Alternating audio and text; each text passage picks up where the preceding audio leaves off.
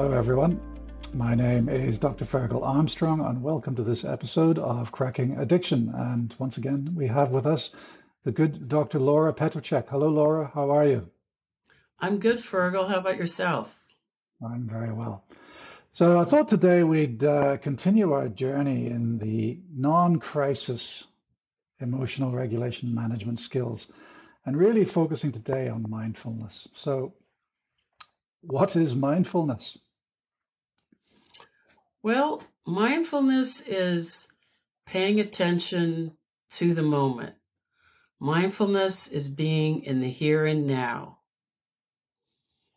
And there are many mindfulness exercises to get to that point, to stay in the moment and live in this moment instead of regretting yesterday or worrying about tomorrow. Why does it work? Why does it work? Well, some of the research says that mindfulness works because by learning to train our minds to be in the current moment and not regretting yesterday or having anxiety or worry about tomorrow, those physiological responses are lessened. So our heart rate is lower. Our breathing is more, we're breathing from our belly, whereas when we're anxious, we're shallow breathing. It's also calming. Our mind is not racing as much when we're in the present moment. Like, oh, God, I didn't do that, or oh, I should have done that, or oh, what about tomorrow, or so it's a way. So that's why it, quote, works in terms of lowering physiological responses, thereby a lot of times lowering reactive responses and being able to face situations and ourselves in a calmer manner. So, in the context of helping people with the management of emotional dysregulation, it's one of those skills which has to be worked on over time, but it allows you to focus on one particular thing and exclude all of the worry that might be surrounding you. Am I hearing that right? Yes. And in fact, so one of the skills or tools is pay attention, like pay attention to this moment right now, what's happening. Slow down, use all your senses to take in the moment or live in the moment. Try to intentionally accept and discern your attention to everything you do. Find Yeah, I joy, suppose. pleasures, like doing dishes, for example. I love doing dishes. Yes. Not. Not. It's funny. My partner, she loved just a few days ago. She's like, I really like doing dishes, and I noticed that she's like happy doing them. I do not like Really? it, but it's funny. She likes it. Yeah, I mean, that's yeah. For me, the how I conceptualize mindfulness, there are lots of ways of thinking about it, but one of the ways that I think about it is that basically you are you are using one of your attention functions, vigilance, and you are trying to focus your vigilance on one thing, and the brain cannot think of more than one thing. Only 5% of human beings can truly multitask.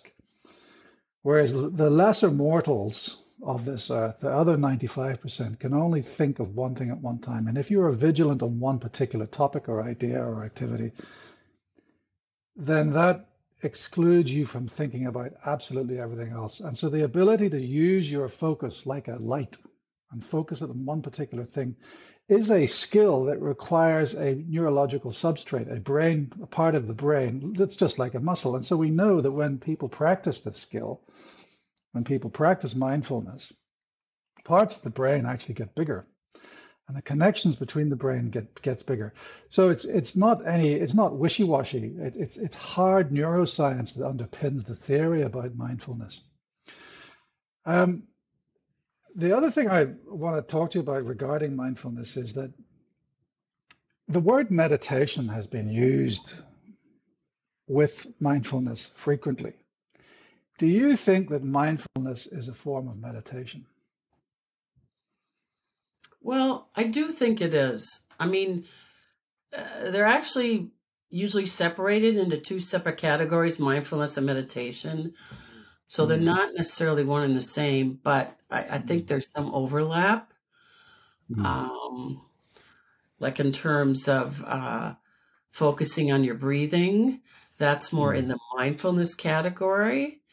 But then in the meditation category, like body scan meditation or sitting meditation, that also includes breathing. So that's why I think there is some overlap, but there's definitely separateness as well. Like attending to mm. one thing in the moment, to me, that's more mindfulness. You know, Yeah, you're just right here, right now, and this is what you're doing. yeah. Um, When I think about meditation, I think that there's the kind of empty your mind kind of meditation where you're trying to focus on one thing to the exclusion of all else to empty the mind, and that's more kind of the traditional Eastern meditation techniques. right, Whereas mindfulness, I think, is part of that tradition or the discipline of discursive meditation, where you are focusing on one thing, not really to exclude everything else, even though that is the effect, right. but you're focusing on a particular activity or a particular train of thought. And that's very much consistent with the types of meditation that are done in Western Celtic traditions, whereby you take an idea and you focus on the idea, and then you expand it to the next idea in the same chain, and then you keep going. And if your mind wanders away from that idea or that chain of ideas, then you push your mind back to that. So again, it's determining that you need to focus on that particular one thing. So I think it's slightly different. The word meditation is used in many, many situations, and I think it's important to understand what kind of meditation it is, because there are different types. So, for instance, following that train of thought in the same camp as being mindful about what you're doing. So, instead of doing the dishes and thinking about what am I going to cook for dinner tonight, I'm doing the dishes and I'm thinking, okay, so putting the plate in the water and I'm scrubbing the plate and I'm putting it into the rack and I'm going to dry it. So again, that's focusing on that train of thought. So it's focusing on some positive content rather than trying to empty the mind. But I suppose they both techniques do require this mental effort and does produce changes in the brain that can be seen either functionally or on structural scans. Yeah. I really like your explanation of the differences between mindfulness and meditation, that mindfulness is focusing on one thing, but not necessarily to the exclusion of all else. Whereas meditation is focusing on one thing to the exclusion of all else. I think that's a good, separation or definition of the two. And I agree with you. I think that mindfulness is about, I think I don't okay, think I've explained it right, if that's how you think. So for me, it's all about how mindfulness is focusing on, well, I mean, let's use the terminology, the present. So it's yes, focusing on something. It's trying to celebrate the existence of something, whereas Eastern meditation is trying to empty the mind. So it's trying to keep the mind blank versus trying to keep the mind full of one thing. right. Does Okay. that make sense? That's Yeah. that's how I conceptualize it.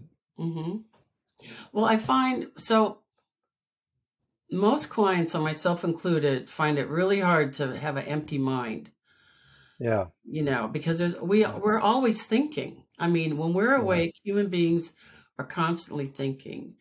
So instead of trying to reach that lofty goal, I suggest to clients, and this is what helped me, just choose one word, to come back to when you're focusing on your meditating and breathing.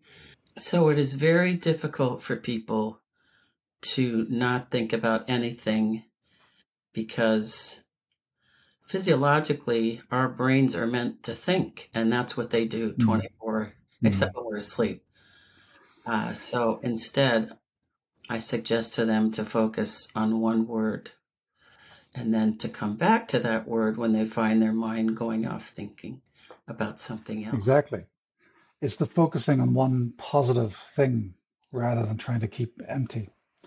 Yes. So mindfulness is not just being in the present. It's also there are also ideas of non-judgmental interest. Let's talk about that. Yes. So mindfulness is also being aware Mm. or gaining awareness.